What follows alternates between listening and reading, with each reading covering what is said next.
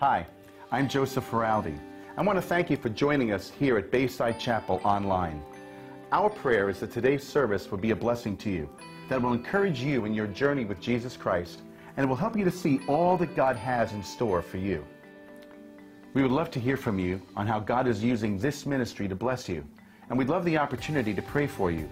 Just send us an email at amen@baysidechapel.org.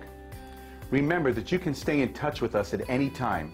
Just visit the App Store and search for our app at Bayside Chapel of NJ. Also, if God is using this ministry to bless you, we'd like to give you the opportunity to partner with us financially. Simply go online to baysidechapel.org or use the Bayside Chapel app and choose whatever option works best for you. Enjoy today's message. Well, since this is the Sunday before Thanksgiving, we thought we'd do things a little differently today in that the sermon is going to be quite short, and all God's people said, yay! Sermon is going to be a little on the short side so that we can save a good amount of time at the end of the service for some testimonies, for some sharing, so that you can offer your thanks, your praise to God for His goodness to you. And you might want to be thinking a little bit about that ahead of time. We're just asking that you keep it short. We're not looking for life stories. We're looking for, a few sentences of I thank God for this, I praise God for the other. Keep it brief and biblical. Let's, keep it true to Scripture. And you be thinking about what you might want to share at the end of the service. Though I am a Philadelphia Eagle fan, I started out Chicago born and raised, a fan of the storied Chicago Bears, the monsters of the Midway, the Bears. I was a Bears fan the last time they won the Super Bowl way back in 1985. And yes, the Bears have been waiting to win another one even longer than the Dallas Cowboys. Now, the reason I bring up the Bears Super Bowl victory was because of two pictures that are vividly burned in my mind of the celebration at the end of the Super Bowl that year, 1985. The first is a picture of head coach Mike Ditka being lifted on the shoulders of a couple of Bears. The other picture is a picture of defensive coordinator Buddy Ryan being lifted up on the shoulders of a throng of Bears. And that kind of captured the sentiments of a lot of Bears fans at the time, that Mike Ditka might have been our head coach, but it was Buddy Ryan and his defense that won that championship. Now, it was, incidentally, I had just moved to Philadelphia in the winter, and so I was living in Philly when the Bears won their championship, and it was like in the next year or so that Buddy Ryan left the Bears to come to Philadelphia to become the head coach of the Eagles, that my allegiance began to shift over to the Eagles, and that's why I ended up being an Eagles fan. Now, I bring up the Bears Super Bowl victory because of these pictures and the vivid way that they depict how we sometimes lift up, even literally, that which we adore or appreciate.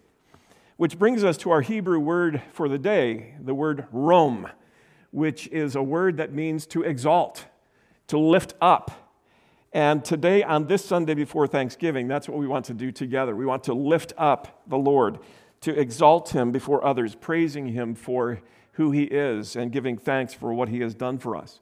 This is week 7 of our series, Holy Roar, in which we're looking at 8 words that will transform the way you worship. We've been looking at these 8 Hebrew words that could all be translated praise, but they all have a different nuance. And we've come to understand that praise isn't just one thing, but it's a multifaceted thing. We've been learning all the ways it's appropriate to praise God, so as to be sure to offer God all the worship He deserves in all the ways appropriate to praise Him. And so we've looked at words like yada, which means to go public with your confession of who God is, or to give thanks for what He's done for you. There's the word halal, from which we get hallelujah. It's an expression of a celebration of the greatness of God. There is todah, the extension of a hand, giving thanks for what we've received. Barak, to kneel before Him in adoration. Tehillah, to offer a song of praise. Shabach, to shout His praise. And today, rom, to lift Him up in exaltation.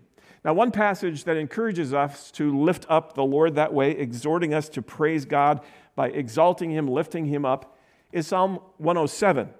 It's a psalm that starts off by exhorting, "Oh, give thanks to the Lord, for he is good, for his steadfast love endures forever." And that kind of is the theme of the whole psalm. And then it illustrates God's steadfast love through 4 different stanzas where he talks about God's deliverance of his people. Some he delivered from the wilderness and gave them a city to dwell in. Some he delivered from a dark prison and brought them into light. Some he delivered from self-inflicted sickness and saved them from destruction. And then in verses 23 through 32, he vividly describes God's rescue of sailors from a stormy sea. And that's the stanza I want to focus on today.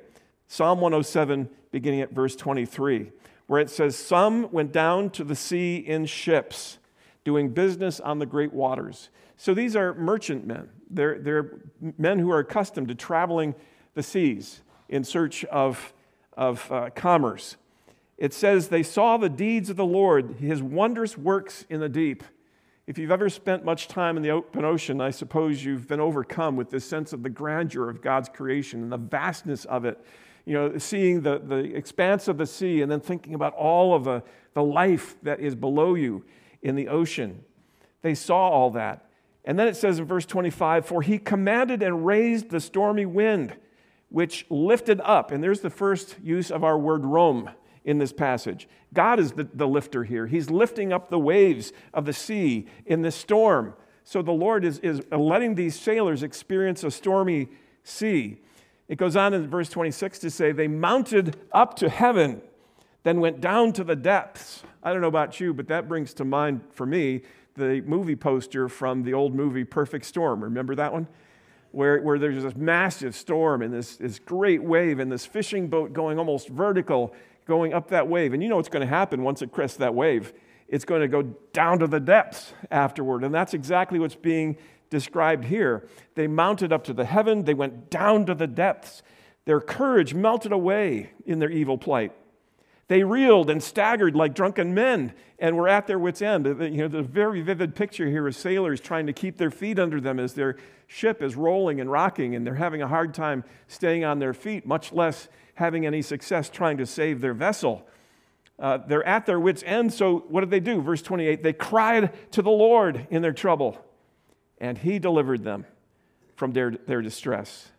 He made the storm be still, and the waves of the sea were hushed." What does that remind you of? The Gospels, right? The stories of Jesus calming the storms on the Sea of Galilee. Matthew chapter 8, for instance, where Jesus and the disciples are crossing the Sea of Galilee, and one of those famous Galilean storms comes up, and they are being overwhelmed by the waves, and the water's coming in the boat, and the disciples say to Jesus, sleeping in the back of the boat, "Master, don't you care if we're going to drown?" And Jesus gets up and he says, "Peace be still." And the text says it goes from, in the Greek text, mega storm to mega calm, like that, leaving the disciples to wonder, who is this that even the wind and the waves obey him?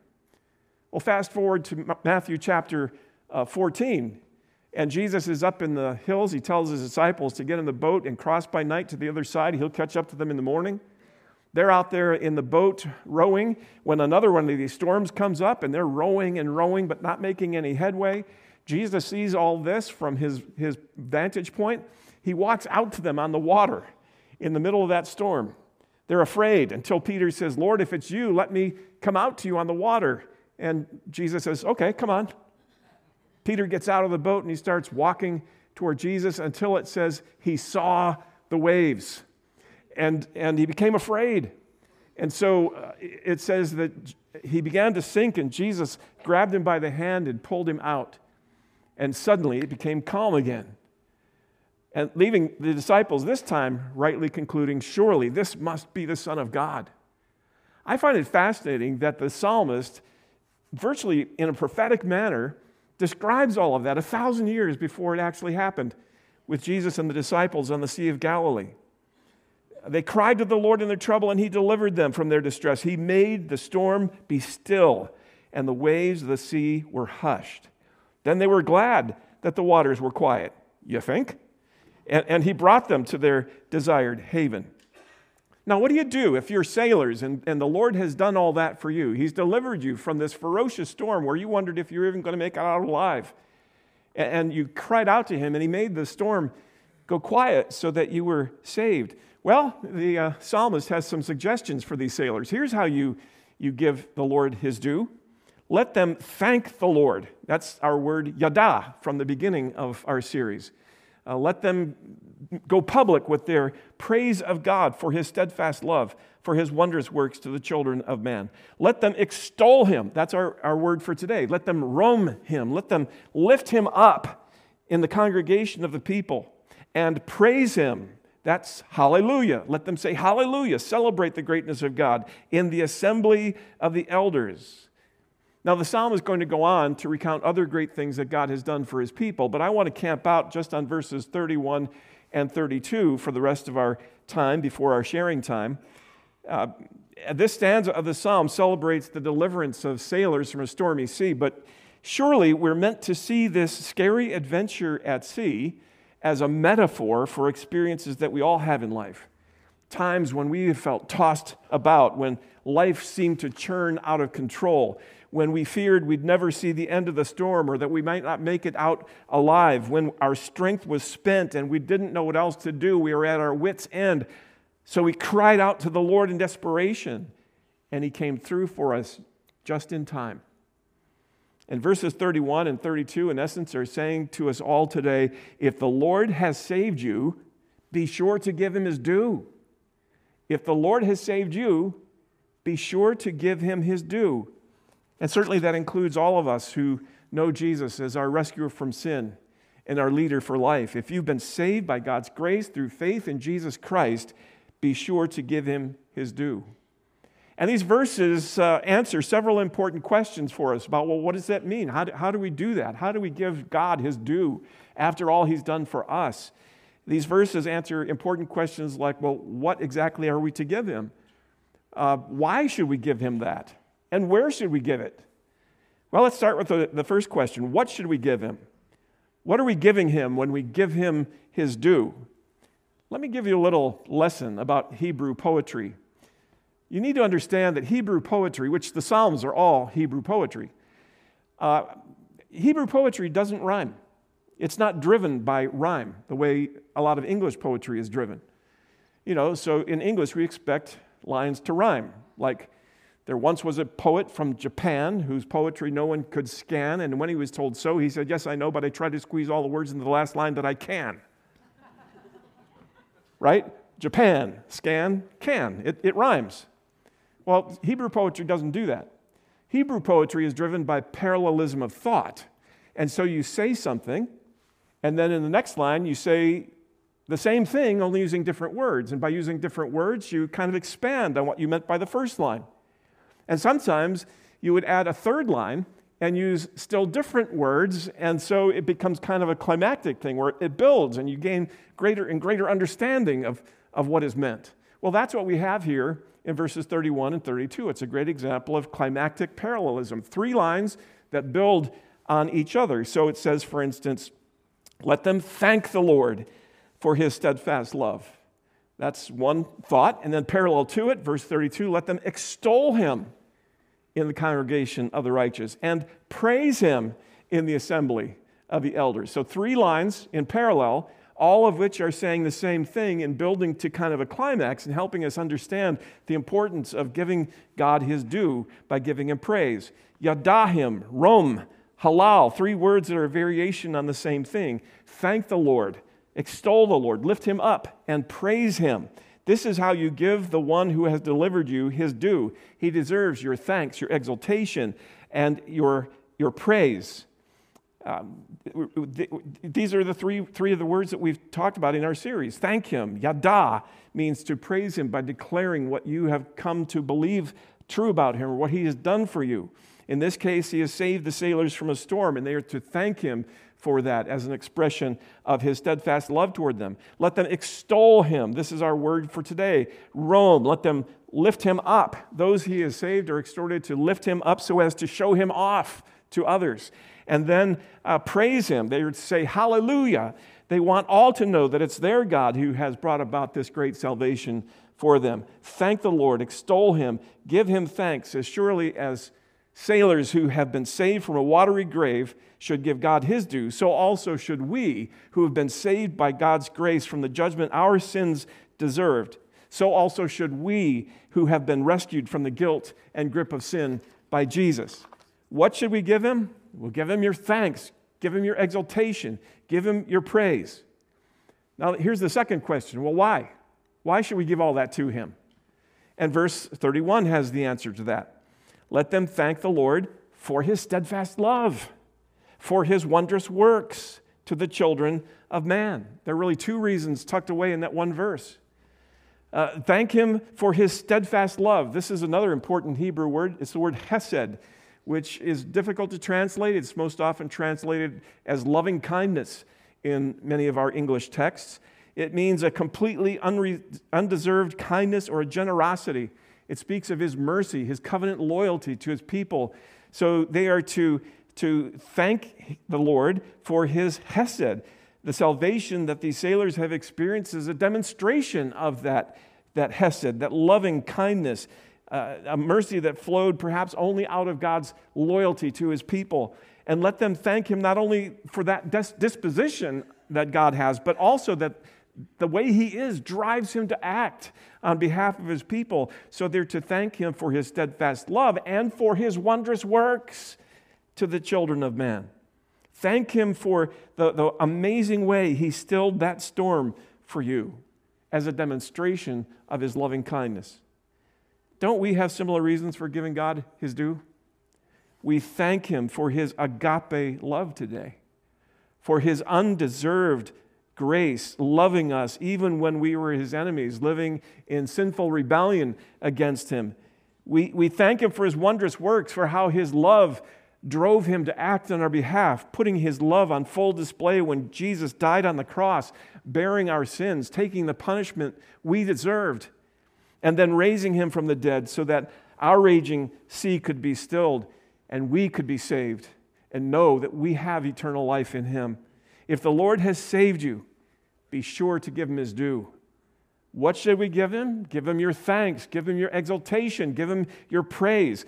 Why should we give all that to him? Because of his steadfast love and how that drives him to do amazing things for us. And then the last question this passage answers is, well, where? Where should we do this? Where should we give him his due? Well, verse 32 answers that, again, in parallel fashion. Let them extol him in the congregation of the people and praise him in the assembly of the elders. So it's saying, thank him, lift him up, praise him for his loving kindness, praise him for his wondrous acts, and do it right in front of everyone. Think about why our praise should be public. You know, it's a nice thing if you thank God in private, if you praise him in your personal prayer time, if you say, thank you, Lord, in your bedtime prayers, that's a good thing. But it honors him so much more if we say it right out loud where everyone can hear it.